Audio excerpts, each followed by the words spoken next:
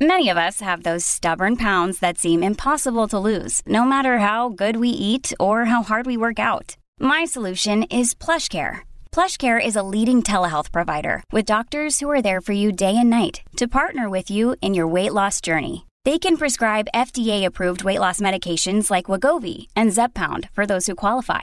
Plus, they accept most insurance plans. To get started, visit plushcare.com/weightloss. That's plushcare.com/weightloss. This is the Fox News Rundown Extra. I'm Lisa Brady. Reaction to the Supreme Court term that just finished on Thursday is reverberating around the country and the world, especially on the issue of abortion. States are moving to block or expand access, and the president is calling again for Congress to act while describing the court's decisions as destabilizing. He's also vowing action to keep his climate agenda moving after a ruling that limits the power of the Environmental Protection Agency to cap greenhouse gas emissions from power plants. One of two final rulings before Justice Breyer's retirement took effect and Justice Ketanji Brown Jackson was sworn in. Thursday's other decision was a win for the president, clearing the way to end President Trump's Remain in Mexico policy for asylum seekers. We talk about rulings and ripple effects with Fox News chief legal correspondent Shannon Bream, who's also host of Fox News at Night and the Live in the Bream podcast. Edits were made for time, and we thought you might like to hear the whole thing. So thanks for listening. And if you haven't already, please subscribe to the weekday Fox News Rundown podcast. Now here's Shannon Bream on the Fox News Rundown Extra. Obviously, it's been quite a term for the U.S. Supreme Court. They have had many consequential terms, though. Can you put this one into context for us? Gosh, this term, they were not afraid to go head on at very difficult issues. And I feel like they're already signaling they're going to do that next term, too. We haven't recovered from this one just yet. But when you have a term that goes to the merits of guns in the Second Amendment, abortion in Roe v. Wade, religious freedom, executive power, I mean, this has been one for the history books, I would say, not only on the topics covered, but the number of leaks and strange things that we had extraneous to the decisions themselves. It has been, I'd say, the busiest, most chaotic, frenetic Supreme Court term I've covered in 15 years.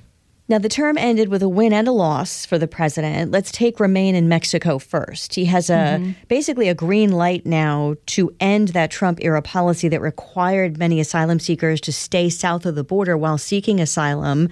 There's already a surge underway at the border, though. What's the reasoning for this decision? Well, it all goes back to the executive power and the administrative power that various administrations have. I mean, we saw the fight over the DACA executive action that President Obama took. President Trump tried to get rid of it. That went to the Supreme Court. And the court was very clear that there have to be procedures that are followed. So when the Biden administration came in, they wanted to get rid of the Trump-era Remain in Mexico policy. They tried 2 different times. They were struck down by lower courts who said you didn't get it right. But ultimately today, the Supreme Court said this administration followed the procedures that they had to. And based on, the contours of the statute and what it says about how many people you can detain or detaining people in general versus sending them away, they found the Biden administration did enough to get this right. And that means Remain in Mexico goes away.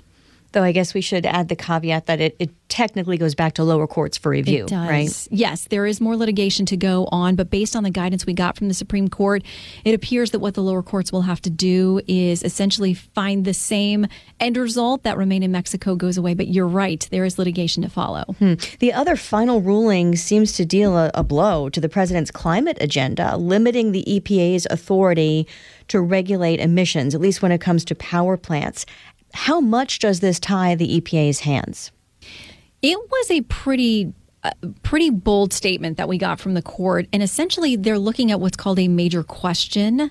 So if an administrative agency has regulations and they're setting up a new program, the court essentially found this one was way too sweeping for the EPA to do on its own. It said something of this import would either have to be done by Congress directly, or Congress would have to specifically enumerate this exact task, these exact words to the EPA. And finding that that didn't happen in this case, they said the EPA had gone too far in this sweeping carbon emissions plan that they had. The dissent was written by Justice Kagan, joined by now retired Justice Breyer and Justice Sotomayor, and said essentially way that the court, she argued, had put itself in the place of the decision makers, either an expert agency on this issue or of Congress, and she called it frightening. So clearly no agreement on that issue. Two split decisions, one for and one against the administration. But I guess really to be continued on that front as well, because it's basically suggests to Congress, hey, you could do something to change this going forward. One of the interesting things about the biggest decisions is that they're not really the last word in all respects. Even before the president's remarks about the filibuster rule in the Senate on abortion, overturning Roe was leading to new or renewed fights at the state level, right? Right, exactly. And that's what I think some people who maybe aren't as enamored with covering the inner workings of the court as we are. I had a guy stop me on a plane last week saying like, oh, does this mean abortion's illegal? And I said, no, what this means is it goes back to the states, exactly like you said. So we see these fights playing out now. A number of states had passed so-called trigger laws in both directions, some nearly outlawing all abortions, others saying abortion without question up through the 9th month. So the restrictions are now immediately being challenged in state courts. And we've seen some of the judges put those state trigger laws on hold until they can have hearings, meaning that legal abortions will continue in some of those states. And we've got others that are, it'll take a little bit more time for them to get to the merits of these trigger laws. But that's what we'd expect, is that now these battles turn back to the states. And that's where the court said, the majority at least, that this should have been handled all along, this particular issue. Interesting, too, that in some of those state cases, it's still a constitutional question, only now it's about the state constitution. Exactly. Were you surprised by Justice Clarence Thomas's concurring opinion on the Roe decision? Because it seemed to say just what supporters of Roe had been warning, that overturning Roe could lead to eroding other privacy rights. Yeah, I think what's important is that not only did Justice Thomas sign on to the majority opinion, which says nothing in this opinion about abortion extends to any of those cases, he also in his concurrence said, I agree with that statement. Nothing in this decision about the Dobbs case, about Roe v. Wade, none of that can be extended to any of these other cases. Now, he has a real issue with substantive due process, on which some of these other cases were decided about same-sex marriage and contraception. So he said, at some point we may need to revisit those issues. But it was in the caveat that this case is not going to be the vehicle to provide any authority to do that. So he's certainly an outlier. He got no one else to sign on to that concurrence. So I would not see any scenario in which that's going to happen. But I can understand why that language would make people worried about that potential scenario.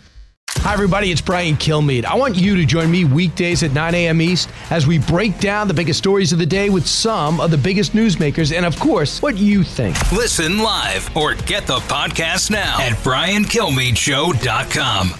With abortion and in the gun ruling that tossed out a concealed carry limit in New York, these decisions are galvanizing a push for legislation. New York's Governor Kathy Hochul wants a new rule that essentially says, guns will only be allowed in businesses that hang a sign saying they're welcome. Does this create a path for these kinds of issues to get back to the Supreme Court? It's possible, but what the court essentially said in that case is, listen, states have a right to license and to permit and to handle, guns in the way that they see fit, but the criteria for deciding whether or not somebody can carry a gun has to be objective. Maybe you make it based on a background check or a certain number of hours of training. Whatever it is, states are free to do that, but they can't say, and then we'll decide which of these permits we think people should get based on a specialized showing of a need for self-defense or something else. So listen, states are going to have plenty of power to regulate how they license and permit guns, but it's just going to have to be objective criteria. And if it's not, there will be more lawsuits. Some observers, especially critics of the court's new conservative majority, say they're ruling more broadly than necessary. And Chief Justice Roberts has even alluded to this issue. Why are the justices making that kind of leap instead of more tailored, narrow decisions? And does that add fuel to arguments that the new majority has a radical agenda? Well, this is why the Chief Justice has really tried, I think, to wrangle the court to have decisions that are as narrow as possible. He doesn't want the court to make broad, sweeping decisions. You saw in the abortion case last week, he said that both the dissent and the majority had a relentless freedom from doubt that he could not share. And he said, essentially, we granted this abortion case to decide this question about the Mississippi law, which bans most abortions after 15 weeks. He said, here's what I would do. I would uphold that law. We don't need to go after Roe. That's not necessary for the rest of this decision. So he's always going to be a conservative in this, in the true definition you'd find in the dictionary of like wanting to have the most modest, narrow decision on any decision possible. But you've got at least 5 justices there who are swinging for the fences on some of these issues, and he's simply outvoted there. So the conservatives, I think, know that there will be criticism. I mean, these are people who have had protesters outside their homes for weeks. They're used to taking hits on Twitter and the mainstream media, and they're pretty insulated from that kind of stuff. I mean, of course, they need security, and they're aware of the threats. But even Justice Alito, in writing that abortion decision, said, it's not for us to decide what the public reaction is going to be to this. I mean, that's not how we do our job. Religious liberty, another big theme this term. Have those rulings largely followed the court's path from recent years or shifted? Well, it's interesting because the case that we saw with the football coach who had the disagreement with the school district about him praying on the field after the games, I mean, this has been going on for 7 years, the fight over that. And even at the court, the two sides didn't agree on what the facts were. Normally, by the time you get to the court, everything's fully briefed. Everybody agrees what the facts are. They just want the justices to apply the law. But the two sides didn't even agree on that, on whether this was about prayers with students or prayers by himself silently.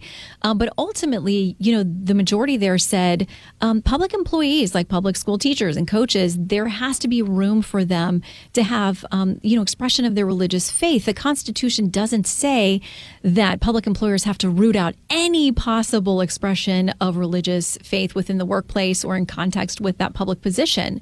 So that seemed like a pretty broad win for advocates of religious liberty. I mean, Justice Sotomayor, if I remember correctly, wrote the dissent there, and she called it not a victory for religious liberty. And she worried about students who, she said, they don't have an option to go to school. This teacher had the option to take this job with the potential limitations, but it's the students that we worry about. So, there's a lot of discussion about whether kids felt implicit or explicit pressure to go and pray with him on the field. I interviewed the coach about this when the case was heard back in April, and he said he did have 2 players over his time as a coach who came to him and said they weren't comfortable with the whole setup. And he said, I actually promoted them to captain status because I thought I want independent thinkers and people who are comfortable in their own skin and can think for themselves. So, he insists that there was no pressure and that he didn't take any negative action on kids who didn't participate. But what the court ultimately found is that public employees should have a space for their personal religious beliefs to show up in the workplace. Do you think this is one of the areas where the court is signaling it's ready to take further action? Because you mentioned that they seem like they're hinting they're not going to rein themselves in future terms.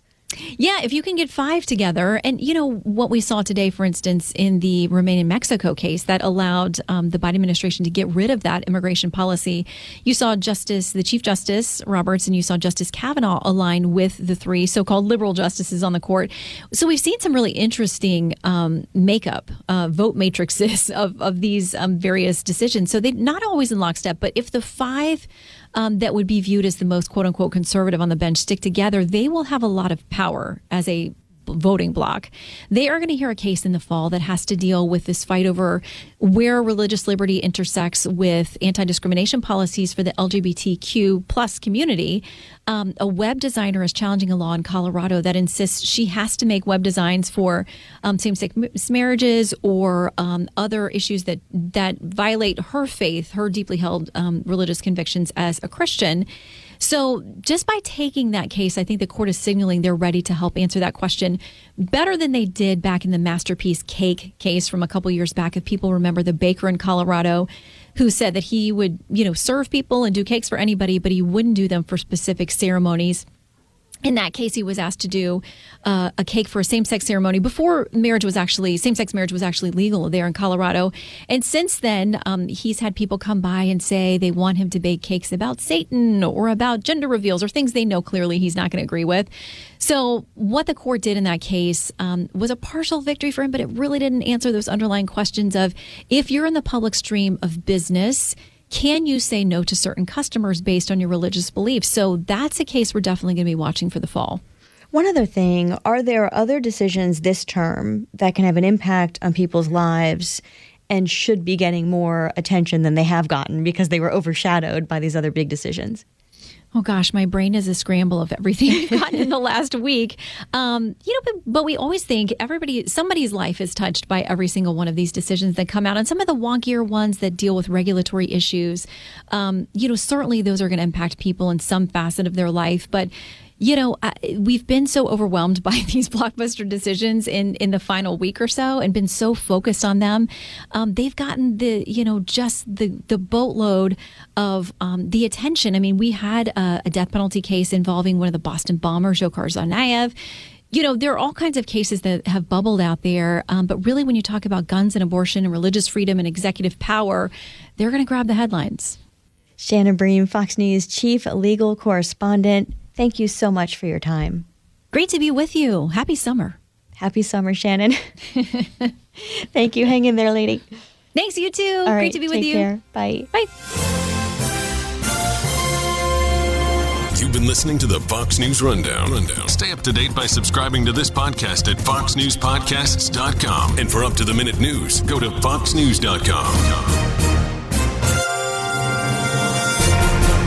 From the Fox News Podcasts Network, subscribe and listen to the Trey Gowdy Podcast. Former federal prosecutor and 4-term U.S. Congressman from South Carolina brings you a one-of-a-kind podcast. Subscribe and listen now by going to foxnewspodcasts.com. Listen to the all-new Bret Baier Podcast featuring Common Ground, in-depth talks with lawmakers from opposite sides of the aisle, along with all your Bret Baier favorites like his all-star panel and much more. Available now at foxnewspodcasts.com or wherever you get your podcasts.